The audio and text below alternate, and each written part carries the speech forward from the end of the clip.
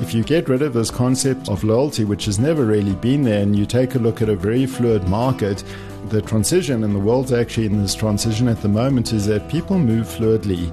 I think we're entering into a very transactional world, and we can see it. Hey, I'm Mike Stopforth, and this is The One-Eyed Man. Welcome back. This is a show where I talk to talented people doing meaningful work at the intersection of leadership, technology, and impact. Thanks to those of you who are return listeners, and if you're here for the first time, a big welcome to you. My guest on this week's show is Michael Renzon. Mike is the CEO and co-founder of Incuba, which is a customer journey management software as a service platform. Mike has built multiple successful internet technology, content, and customer experience businesses. He's an endeavor entrepreneur and honestly one of the most intriguing minds I've ever had the pleasure of engaging with. I first met Mike on a ski trip with a bunch of mates over a decade ago and was struck immediately by his, he's going to hate me for this, his monk-like disposition. He's super chilled, doesn't speak often, and when he does, he has this deeply thoughtful, Zen-like impact on the room, certainly on me. We've since collaborated on conferences, and we've shared many deep conversations about work and about life, and so it was only a matter of time before I convinced him to be on this show. In this episode, we talk about customer experience, we talk about his business, we talk about how thinking in the field of CX has evolved over the last couple of years and where we can expect it to go in future. I hope you enjoy the conversation. My experience, Mike, of so many of the entrepreneurs that I've had a pleasure of meeting and developing friendships with is that the place that they've arrived at now is very seldom the place where they started. The career journey of many entrepreneurs is always fascinating, and often there's not a direct line between the business you've created today or the thing that you're an expert in and where you began. How was it that you came to the journey of entrepreneurship, and what happened before that? What was Mike Renzon being kept busy with before you started Incuba? Sure. It's a big question. I thought you were going to talk about the life journey rather than we could do that too if you want to. Career journey. So I think a lot of it, it wasn't a conscious decision for me. A lot of it, even when I was a teen, I liked inventing stuff and like making stuff. So yeah. I think... what, like technology?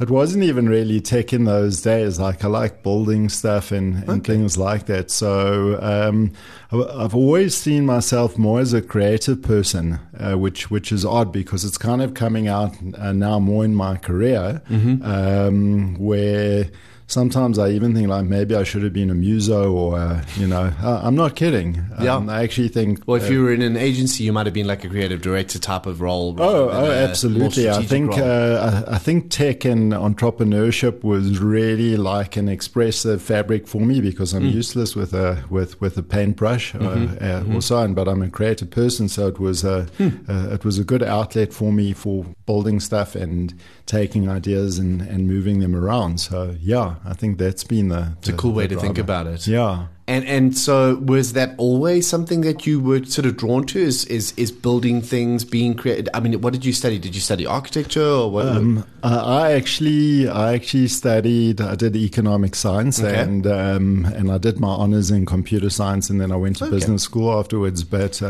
that was actually by accident, the whole thing. It was, I remember sitting on the steps once at uni with a friend of mine. Where'd you go to uni? I was at Wits and then at business school in Cape Town. And I was with a friend, Mark Stan, and there was little career counseling in those days. And someone said to me, hey, well, you should do this. I actually wanted to go do business science because I wanted to do like a mix of arts and science. And unfortunately, I couldn't go to UCT. And my parents said to me, go to Wits, and I'll end up doing economic science. And once I sat with him on the steps, and we were like in the middle of first year, and I said, well, what do we become? And what happens now? And he said, well, we become merchant bankers. And the only merchant thing I heard was a sea merchant. So I thought I had images of like being at the docks and offloading crates and things like that. I almost fell into tech. It was almost by accident, the whole thing, yeah. Would you describe your business today predominantly as a technology business? The incubator business today is a technology business, but when people say something's a technology business, tech has moved. The whole thing has moved in many ways. I think if a company is creating a product today, particularly in the tech field, I know this may sound ethereal, but they're actually in the business of love. Rather than in the business of feature or function, because whatever you're creating, even if it's for business people have to love it, and that's a whole experiential thing. So I think what people want when they say, oh, it's a tech business, they actually want products that they love rather than a functional product. So people need to think... So go way beyond the idea of problem solving and into something that your clients feel deeply connected to. Correct. Yeah. Correct. People have to really, when they use irrespective of the product, they have to go, well, I love this. It's easy to use. It solves my problem really, really easily. And a lot of the work that we do is around solving those particular challenges around, well, is this hyper intuitive? Are people going to understand it? And are they actually going to love it? I think it's a really interesting way of thinking about it. It's not a way I've ever thought about it before, but there certainly are tools or platforms in my personal experience as a customer, as a client of technology businesses that I would describe as being useful and functional. And then there are things that I love. And it's hard to know what makes those different, what it is about that platform, that tool, or that product that conjures affection, kind of a deep-seated appreciation for what it does for you. Because I always think of technology in terms of enablement, in terms of solutioning, right?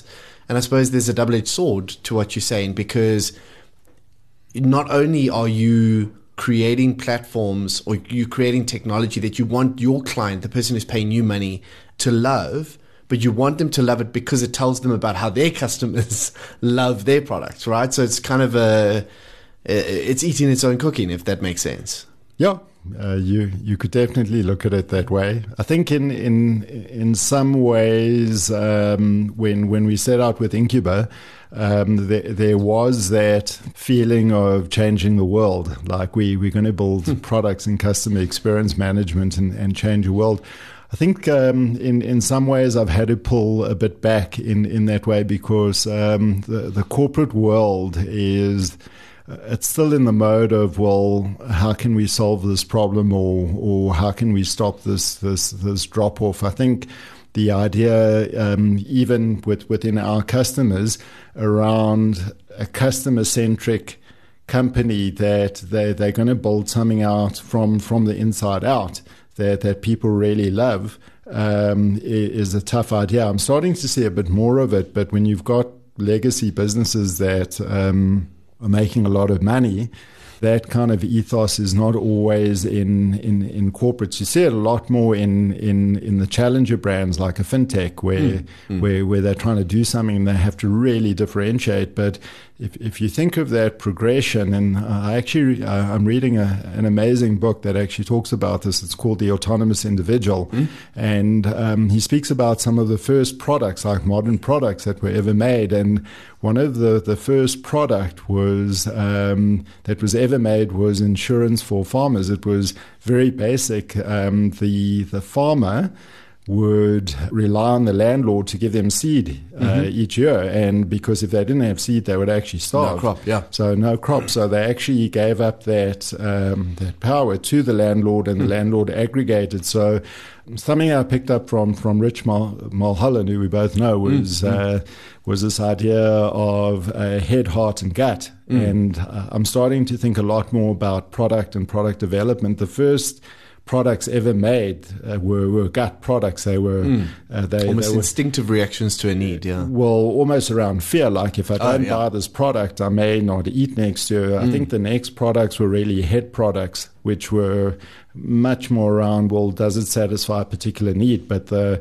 products that the world is really going for at this point in time are heart products. Well, I love using it, or I love the experience around it, or it does good for the planet, or so on. And we're definitely seeing a gravitation pull towards that. I want to go back to a phrase that you used just now, that phrase that I love so much. I'm being facetious, but customer-centric. And I'm facetious about it because I don't think I've ever met a business that doesn't claim to be customer-centric.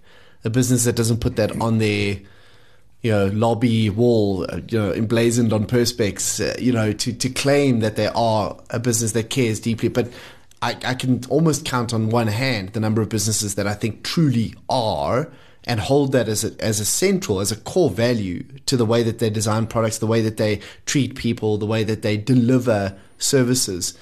What does being authentically customer-centric actually mean for you? Like, how do you recognize that? What is it other than just a nice thing that companies say that they are but don't necessarily deliver on? Yeah. So a lot of the original thinking, if you go back a decade in this, and I'm not going back a decade in history, I'm going back a decade because I was there a decade ago. And a lot of it was around a belief that you could change culture. And if you gave people enough feedback from customers, that you could start actually moving and actually changing culture. So that if you're a bank and you're big and complex and cumbersome, you've got a culture. If you're listening to what customers are saying, you can use that feedback, that data, to modify your business in order to. Is that what we're saying? Correct. That's what being customer-centric means. If you take a look at the let's say the execution of that, and that's been the predominant execution, not just in South Africa but globally over the last 10 years, was these massive mega voice of the customer programs where they'd collect tens of millions of pieces of feedback from customers, with the tech kind of cutting it up and pushing it back to parts of the business in the hope that at the various tiers in the business, let's say it's a call center agent or call center manager, that if you're getting that feedback directly from customers, it would profoundly change the organization at multi-levels. So if you think about orchestrating organizational cultural change and awareness around customers by getting feedback, by actually saying, well, hey, this is what this customer is saying, and I must change my behavior accordingly, that was really the belief or the driver behind it. Okay, can I poke a hole in that though? Yeah, and plenty, because there's so many. So here's I'm being a little obtuse around this because I think of how much I've seen this phrase abused or presented as a positioning or as an approach or as an attitude that I think in most of the cases is completely contradictory. But the problem with that is that we're assuming that employees actually care. So if I'm presented with information about what the customer needs, I feel like as an employee, it's still going to align with what I need for me to act on it. If I'm not absolutely sure that there is some sort of alignment between what's important for the customer and what's important for my own, the what's in it for me piece, right? So I think in the last sort of 5-10 years, the conversation around employee fulfillment has kind of risen to and employee engagement has risen to the fore. So yet another consulting term that we love to throw around, right? And I think the secret sauce is in aligning the employee agenda with the customer agenda. Because if we can be super clear about the customer agenda, we can present that data to the people who need that call center agent, that frontline reception person, that individual who's delivering the product, whatever it might be, flipping the burgers. If what the customer wants isn't somehow aligned with what I need and my own fulfillment, doesn't that almost breed a sense of kind of discontentment and like alienation? Could it not even promote the wrong kinds of behaviors? Okay, I think the problem's even deeper than that, because if you take a look at the modern workforce, and I saw a very good kind of snippet on it on two guys having a chat, and the younger guy actually listening and then giving the older guy a lecture. And he said, like, there's 3 generations. It was your grandparents' generation. They worked irrespective of their boss and being abused by their boss or not. Yeah, just lucky to have a job. Yeah, lucky to, that was survival mode. The next generation was really like our generation, which was like the tech generation. We had a lot more choice and we could get the things that we kind of wanted and so on. But this generation, calling the social generation, is there's never been loyalty. It's been more around, what's in it for me? Yeah, what's in it for me? Yeah. So if you get rid of this concept of loyalty, which has never really been there, and you take a look at a very fluid market, the transition, and the world's actually in this transition at the moment, is that people move fluidly. I think we're entering into a very transactional world, and we can see it. If someone's starting a new business together, particularly with what's happening in AI today, you don't have to have a whole lot of employees. You can have a very powerful business without a whole lot of employees, and you can contract out work on a transactional basis. And create tons of value. Oh, totally, and create a really big business. So I think this whole idea about customer experience being a soft thing, and I've never ever agreed with it. Incuba actually went to market with that approach because that is what people were buying. The mantra and the products that they were buying. But we pivoted about 5 years ago because we saw, and when I say we saw, when you take a look at tens of millions of data points and then you actually say, well, is the Net Promoter Score moving up? Yeah, sure, it's moving up. It moved up. Let's say you move someone from 40 to 60. Great, but have you fundamentally changed that organization? And the answer is probably not. We're seeing like some deep insights into what the customer experience is as a great customer experience.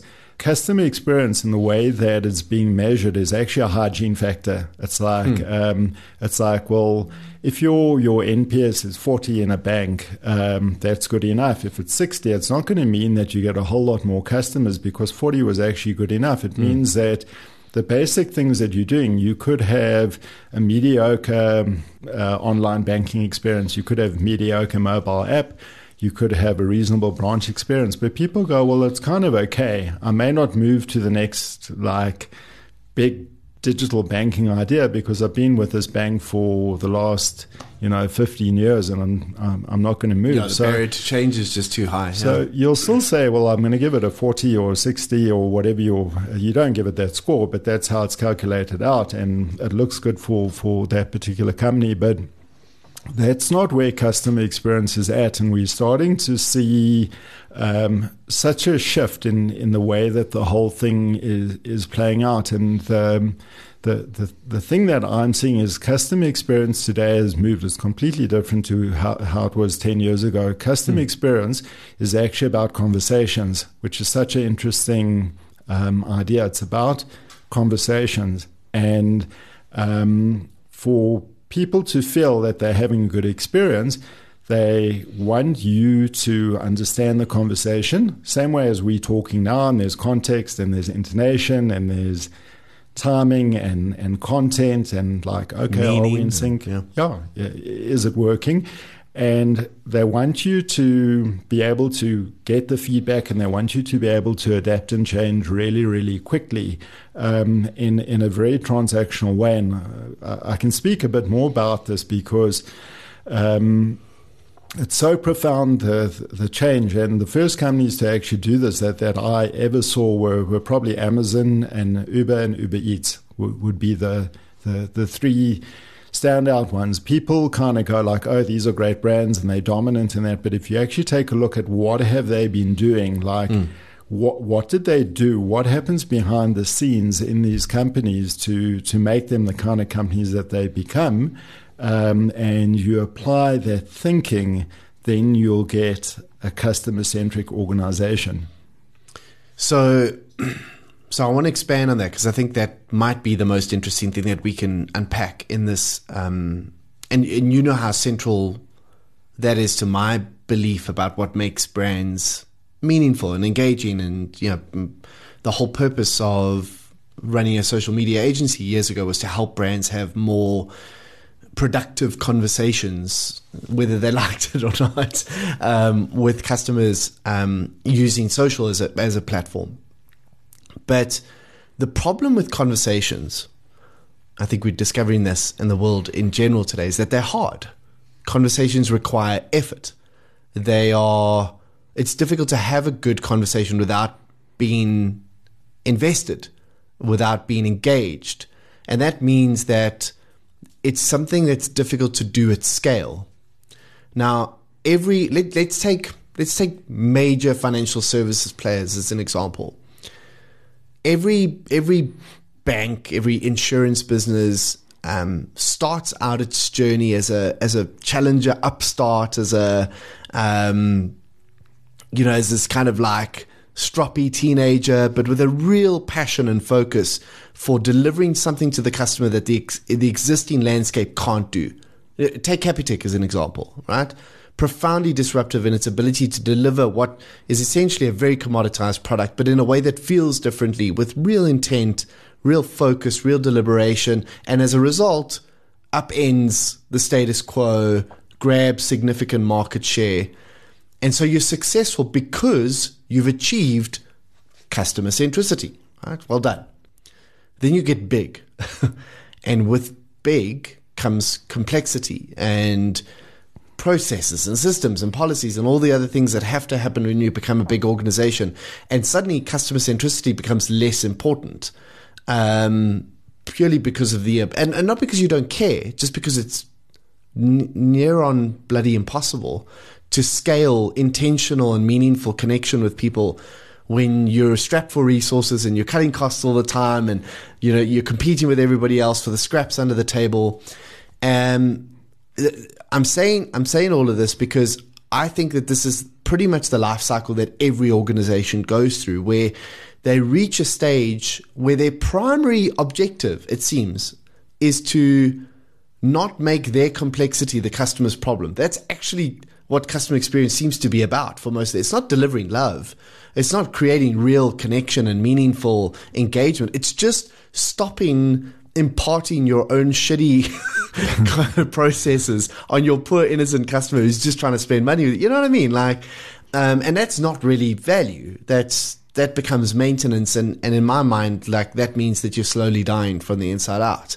So how does any organization of consequence, organizations of impact and scale and size, how do you do that meaningfully? How do you do that in a way that doesn't feel like I'm speaking to a shitty chatbot? Yeah. Right? How do you do that well? So I think the themes around it they all link into the same idea. And when I say I think, we're seeing the data around it. So it's not this isn't a thought. Incuba gets tens of millions of data points every month, and we pivoted to this idea of the customer journey about 5 years ago, and we've invested very, very heavily in this idea of the customer journey. And the customer journey, out of any tech or idea that I've ever worked with, the customer journey is the most powerful idea for delivering customer centricity.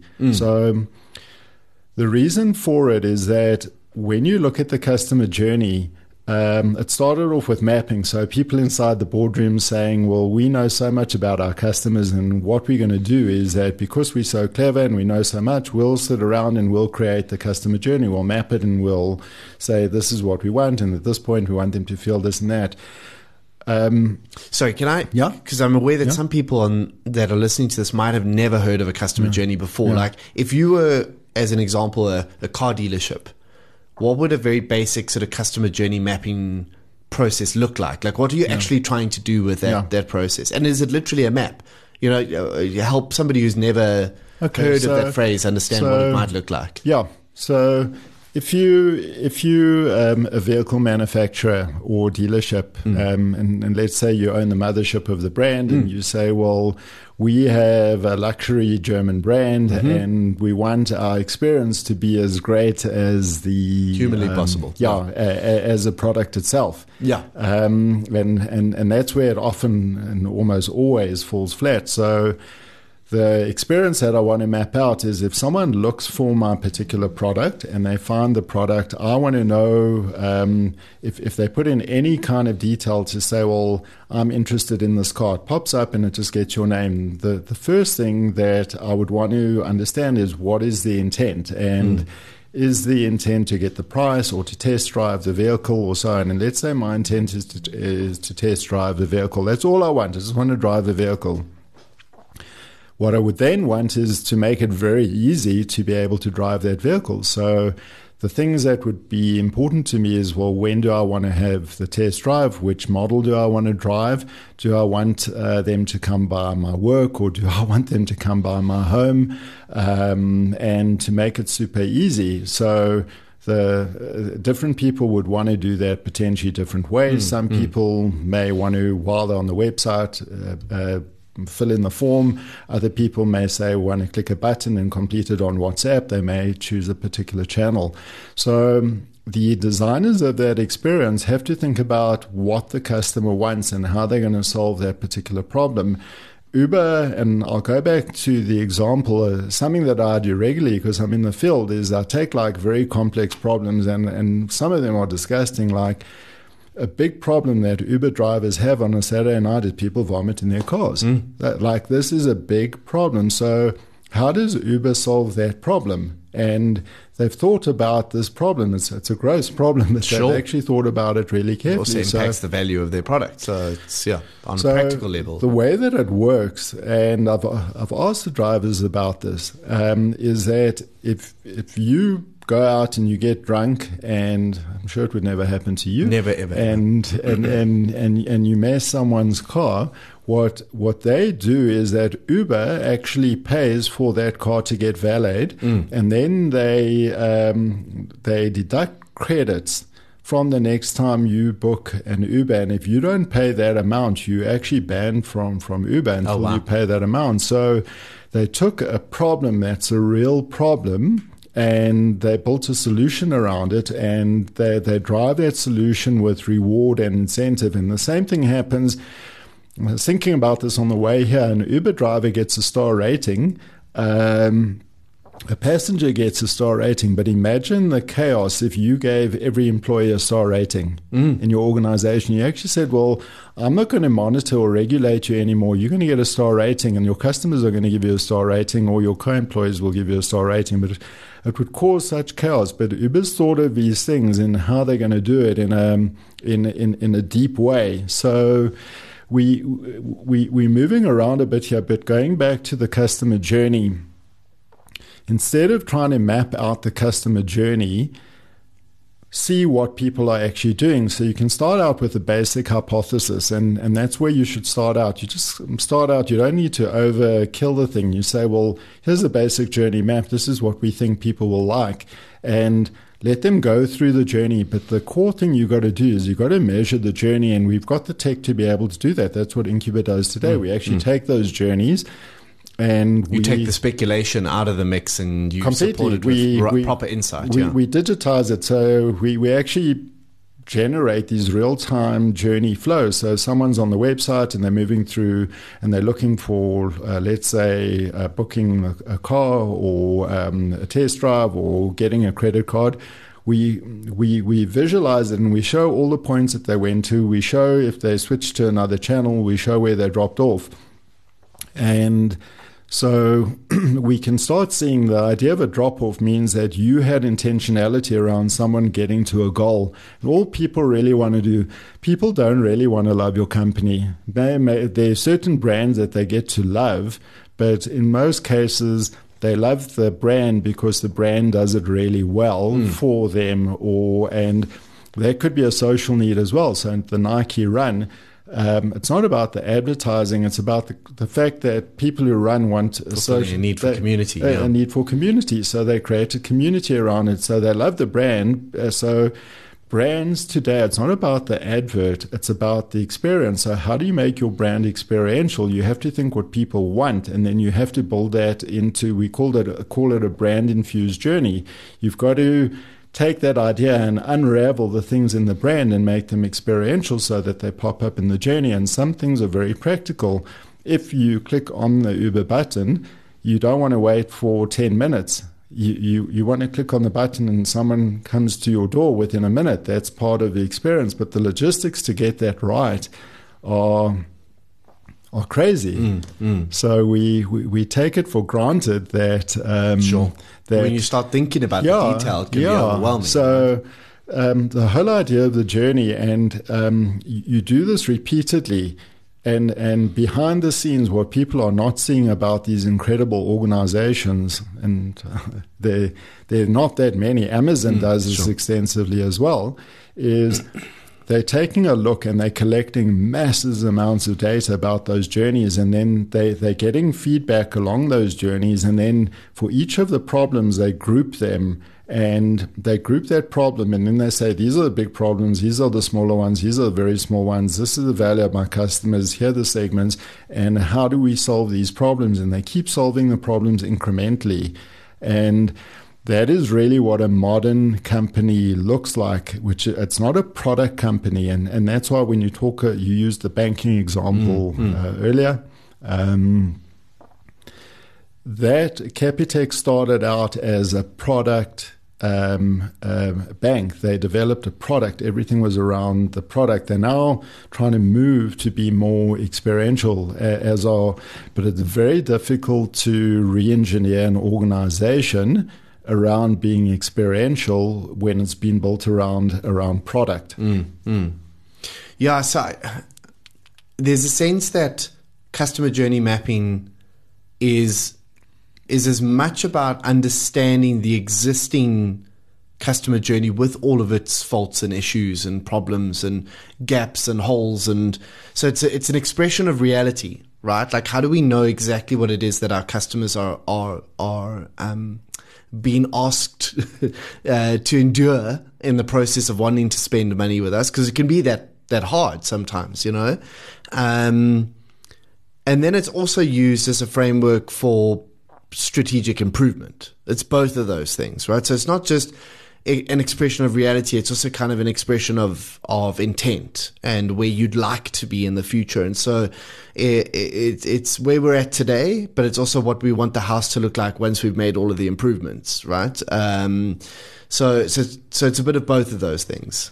The mapping exercise is, but the management exercise isn't. So even customer journey mapping is moving from this idea to mapping to management. Like the mapping process has very little value because you map it and you say, well, this is our intention, but then what do we do now? Yeah, and then you've got to go and you've got to execute it. So if it's an original product and you're starting out, then it's a reasonable exercise to do. But if it's an existing product and you're now mapping something out, and I've walked into organizations, and I'm talking about big banks in this country, and I walked in there and take me into the one was an oval room, and every part of that room had a sticky note, and they had covered the walls with these journeys, and they said, look at the work we've done. And I went, how long did this take? And they said, well, it took us about 1.5 years.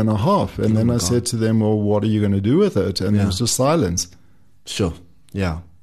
So it's not enough to know. There has to be a plan around how to change. Well, you can't, the organization can't absorb sticky notes. Sure. So as much as they'll try. The organizations who are trying to change in that way are not going to be successful in what they're trying to do. Organizations, you have to digitize it. And the reason you have to digitize it is that the cycles are really rapid. So a great case study, and this is a published case study, is work that we're doing with Sanlam Corporate on retirement annuities. And so we took this idea of the brand-infused journey, and we actually executed it there, and we did it really, really well. What was the problem they approached you with in the first place? So the problem that they approached us with was saying that they've got the Sanlam brand, and it stands for trust and good communication and longevity and all of those things that a big investment brand would stand for. 100 years old would correct, stand for. And heritage. But how do we take that and put it into the journey in a meaningful way? Because they found that even with the brand, and you see the billboard and you see the ad, how do you create the experience where people are not engaging with you? And that was the original problem. So instead of going into a boardroom and trying to unravel the whole thing with sticky notes and journey maps, what we said is, well, let's measure what's happening. And we with journey management, we take all of those points, and we're talking about, it depends on the use case, but it can be up to one US telco. They wanted up to 1 billion data points a month to come through. So we're talking about a lot of data and the ability to map a lot of data. And so we take the journey points, and then we map them, and then the thing pops up. It organizes itself and it visualizes itself.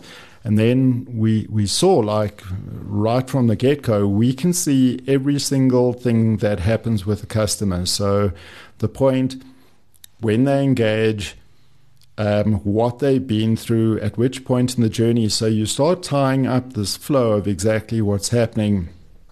And in that flow, we could see that less than a fraction, was actually 6% of the communications that were being sent were actually being engaged with at all, or even being read or engaged with. So 6% of the people. So the first thing that one has to do is to say, well, why is this happening? It's important. You just bought a retirement annuity.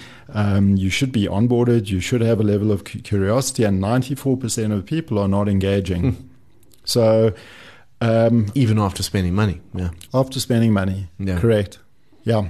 So we had to unravel that, and the way we unravel it is with a conversation. So instead of doing a survey, we've changed that notion. People hate surveys, and surveys are absolute dead. Companies shouldn't be, and this is still global best practice and so on, but companies shouldn't be surveying. They should be having conversations with their customers.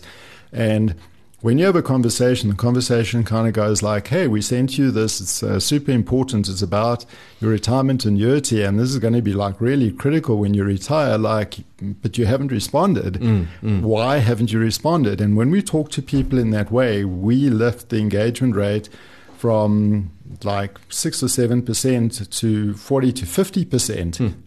It is massive. People want to be spoken to. So we then take that data, and we use unstructured text analytics, which is AI, to group it, to say, well, what are the key reasons? And the reasons are sometimes bizarre. Oh, I didn't know I had a Sanlam retirement annuity. Wow, yeah. So it can be, that's understandable because it's an employee benefit, and maybe the person didn't really realize that the company has contracted with Sanlam that for service that. provider. Yeah. What we are then able to do is we now know the reasons. Oh, I didn't know that. I didn't know about the portal, even though the first message said, well, log on to the portal. So we start seeing what people see and what they don't see in the way that we talk to them. And we then adjust the communications accordingly. So we'll shift the communication, we'll take them down a leg to say, well, this is super important. The first thing that we had to start doing was having a conversation about engaging with people to say, well, when you retire, have you thought about it? And what are your aspirations? And when we start that conversation, we got a completely different result. People engage. We've pushed the engagement up to over 40%. And such a key thing that we found in the data is that the level of engagement and goal achievement are almost 100% correlated. If your customers are engaging with you, the likelihood of them getting to their goals increases exponentially. Wow. So that's why I said it goes back to conversations. And you can't have a conversation about everything. Sure. So you have to then choose, well, what are the dominant conversations and how are you going to solve for that? Is it also about picking the right customers to have the conversation with? Because not all customers are the same. And I suppose there's going to be certain customers who will provide a lot more insight or come to the table with a lot more willingness to have that conversation, or will have more extensive experience of your products and services. How much of it is about picking the right customer to have that conversation with? Sure. Mike, we're doing that in such an automated way now and at scale. So a lot of that stuff, I think if you're doing original product development and you want to use user groups and focus groups and things like that, but a lot of the when I look at brilliant products today, it's not about moments of inspiration. It's about dipping in very, very frequently and massive incremental change. So you have to have very flexible IT systems. You've got to have very flexible engagement systems. So what we do is we work with massive amounts of data, and we don't interview anyone or speak to anyone. We just get the feedback. We capture the conversation. The unstructured text analytics, which is AI, groups it into key themes, and we group it into economic. Well, is this customer talking about things like price or interest rates? We group it into functionality. Is it a functional problem that they're not happy with?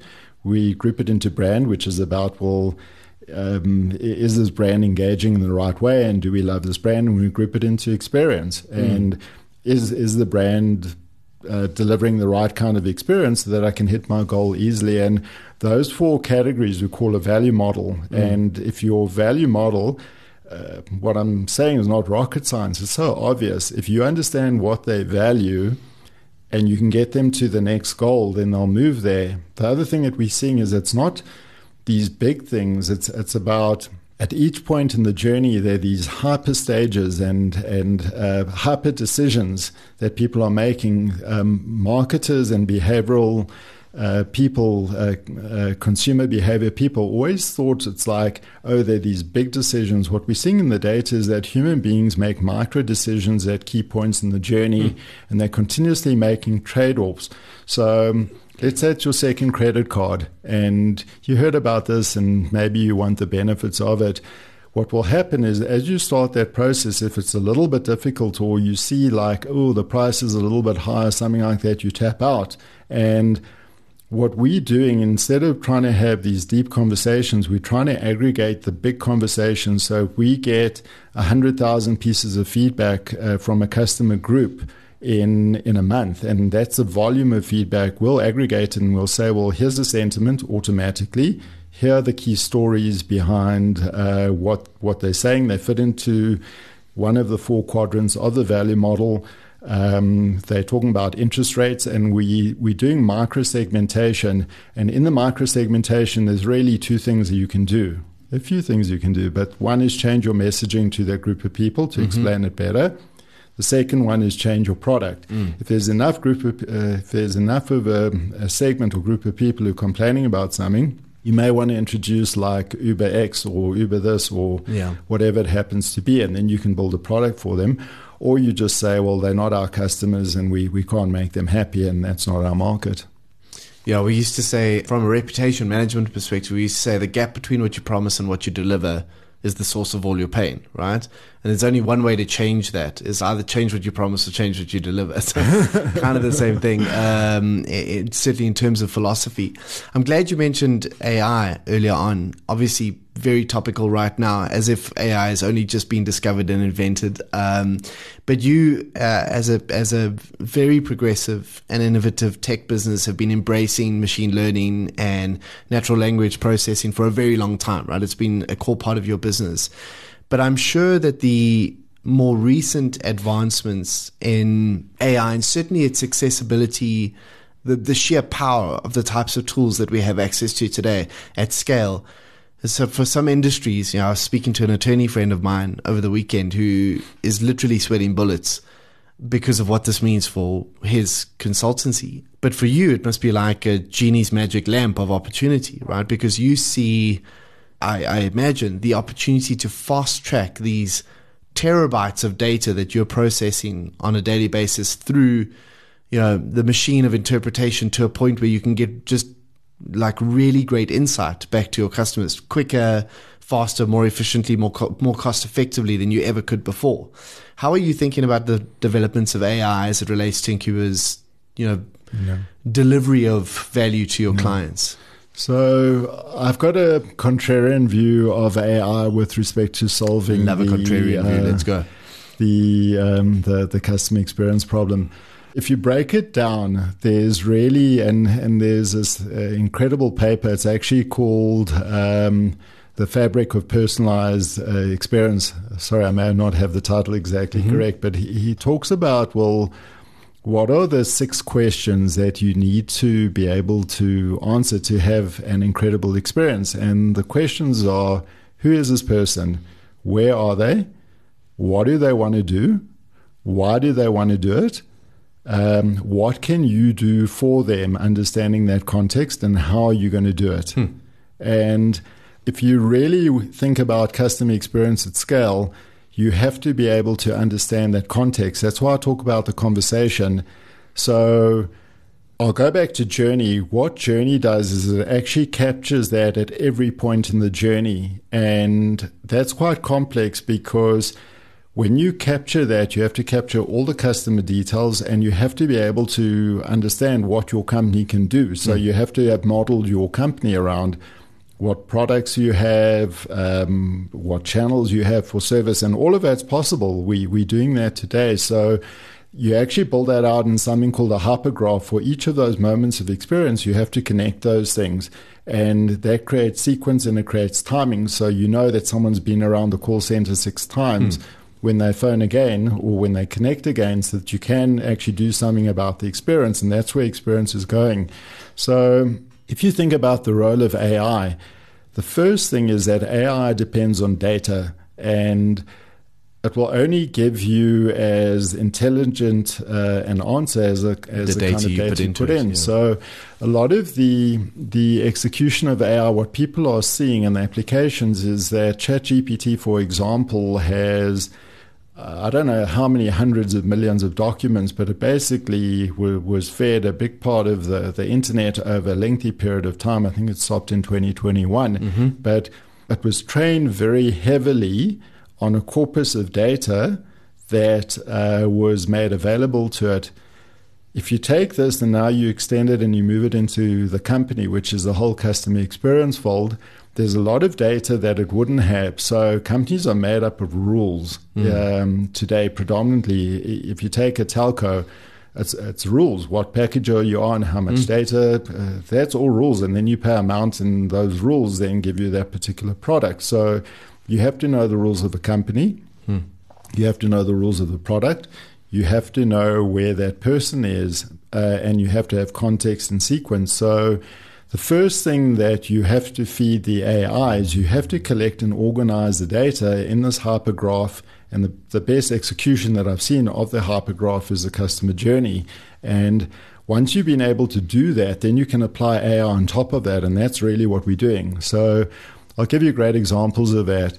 We're working with one company around, let's say it's a gym. Yeah. And that gym really wants to scale. Now, what we think of a gym as today is not what a gym is about. Like a gym hasn't externalized. It's a place, a brick and mortar place that you go and you lift weights or you run on a track. That's not what a gym should be. Any modern gym they're in such a good position to be your health partner. Like it's crazy that your health insurer is your health partner, but your gym is not your health partner. Now, how is that gym going to create this experience for you? So the first thing they'd have to know is like your preferences. So what are your preferences, and how are you going to actually, like, what do you want to do? Do you want to lose fat? Do you want to put on muscle? How much do you want to? What do you eat? What don't you eat? How many times can you train in a week? Are you a specialist? Do you love particular sport? So you've got to get the profile. You've got to get content from the person first. And then you've got to get context. Well, okay, how's this playing out over time? Are they keeping to what they promised? So you got the whole idea of goal and goal achievement. Now, the AI aspect of it kind of fills in the gaps. Where we can use it very effectively is that if you have put in that you love jits and you can train X amount of time a week and you're vegetarian but you need X amount of protein, what we can then do is we can map that with AI. So we can say, here are the products that we have. We have a dietitian product. We have this. And these are the best times for you to train. Correct. This is a community of people you might get along with very well based on what we know about other people. Yeah, correct. So what we're doing is we're taking ChatGPT, which is the open kind of world, and we're using GPT-4, and we're creating really a constrained grammar or private environment where you stack up like your an enterprise documents. GPT type. Correct. And then instead of hard coding the rules, you can start interacting with that, but you still have to have the journey information, you have to have the product information, but you don't have to do all the heavy lifting around saying, well, this is how we're going to script this to communicate this to you. The AI does that for you, like when you interact with ChatGPT. Okay, so definitely more opportunity than threat for you, but I think what I'm hearing you say is that we mustn't assume from a customer experience perspective that AI replaces the fundamentals that we're responsible for. You know, we still have to design, we still have to prompt, we still have to be intentional. It's not going to solve those problems for us. It's not going to be creative for us. Our job is to do that work and then use AI to augment it. Is that correct? To an extent, I think AI in certain instances was rushed ahead, and that's why chatbots don't work particularly well, because when you land on any chatbot, it has no context. So it doesn't know what you're trying to do and what the chatbot should be doing. And Journey combined with AI achieves this is that if you know exactly what you've been doing, like you've been fiddling with your decoder, your decoder hasn't worked for 6 months. You don't want to have to explain that again. Well, you need that kind of information ideally. The company should know it. They should know it, right? My decoder's actually been down for 6 months. Maybe someone's Well, they do know it. Yeah. They're just not connecting the dots, right? Well, no one's phoned me or said to me like, hey, like... Why don't you switch What is the on? issue there? Yeah. Clearly something missing. Yeah. Mike, we're unfortunately out of time. If people are interested in finding out a little bit more about what Incuba does and how you do it, what's the best place to go? Who do they speak to? Can they come and speak to you? Can they find you on LinkedIn? Maybe if you could share those contacts, that'd be amazing. Yeah, awesome. So my email is simple. It's mike@incuba.com, and Incuba is INQUBA and .com. Or you can go to the Incuba website, incuba.com, and there we go. Awesome. Thanks so much for taking time to speak to us. Really excited to see what you guys are going to produce over the next couple of years. And thanks so much for the opportunity, Mike. Cool, man. Yeah, cool. You've been listening to the One-Eyed Man podcast. I'm Mike Stopforth, an entrepreneur, writer, and public speaker, deeply curious about discovering better ways to lead and better ways to live in an increasingly complex world. I find the best source of these ideas is the experience and wisdom of interesting people who are taking unconventional approaches to solving the world's most compelling problems. If you'd like to hear from someone I haven't yet spoken to, visit mikestopforth.com, click on the podcast link, and send through your suggestions. A big thanks to the Solid Gold Podcast Studios in Johannesburg, South Africa for making this production possible. And remember, in the land of the blind, the one-eyed man / person is king. You've been listening to another production from Solid Gold Podcasts.